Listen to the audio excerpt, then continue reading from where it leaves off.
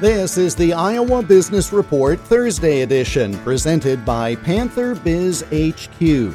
UNI students working with small businesses to advance or create dynamic social media presence.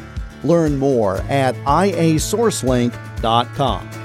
The global pandemic has impacted all aspects of life, including the economy and business. But that impact has been different depending on where you are in the country. Phil Kerpen is president of American Commitment, a public policy group based in Washington, D.C.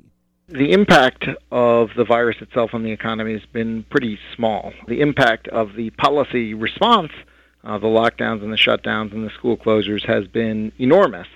And so what we've seen is the virus has sort of done its thing everywhere. And, early on we thought, it's a big city problem, it's high density. Well, no, the rural areas got their turn. The virus is going to do, unfortunately, what it does. It goes through just about everywhere, and yet we have this massive disparity in economic impact based on what the policy response has been. And where you are, the policy response has been relatively reasonable, and you've got, 3% some unemployment. In places that have gone full lockdown and ordered restaurants closed for months and months and months on end and restricted people in all kinds of other ways, like California and Illinois and New York, well, they've got 8% unemployment. They've got a basket case economic situation. And so we've got this weird sort of two economies happening inside the country right now.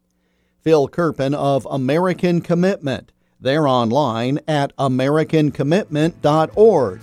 The Iowa Business Report is presented by Advance Iowa, online at advanceiowa.com.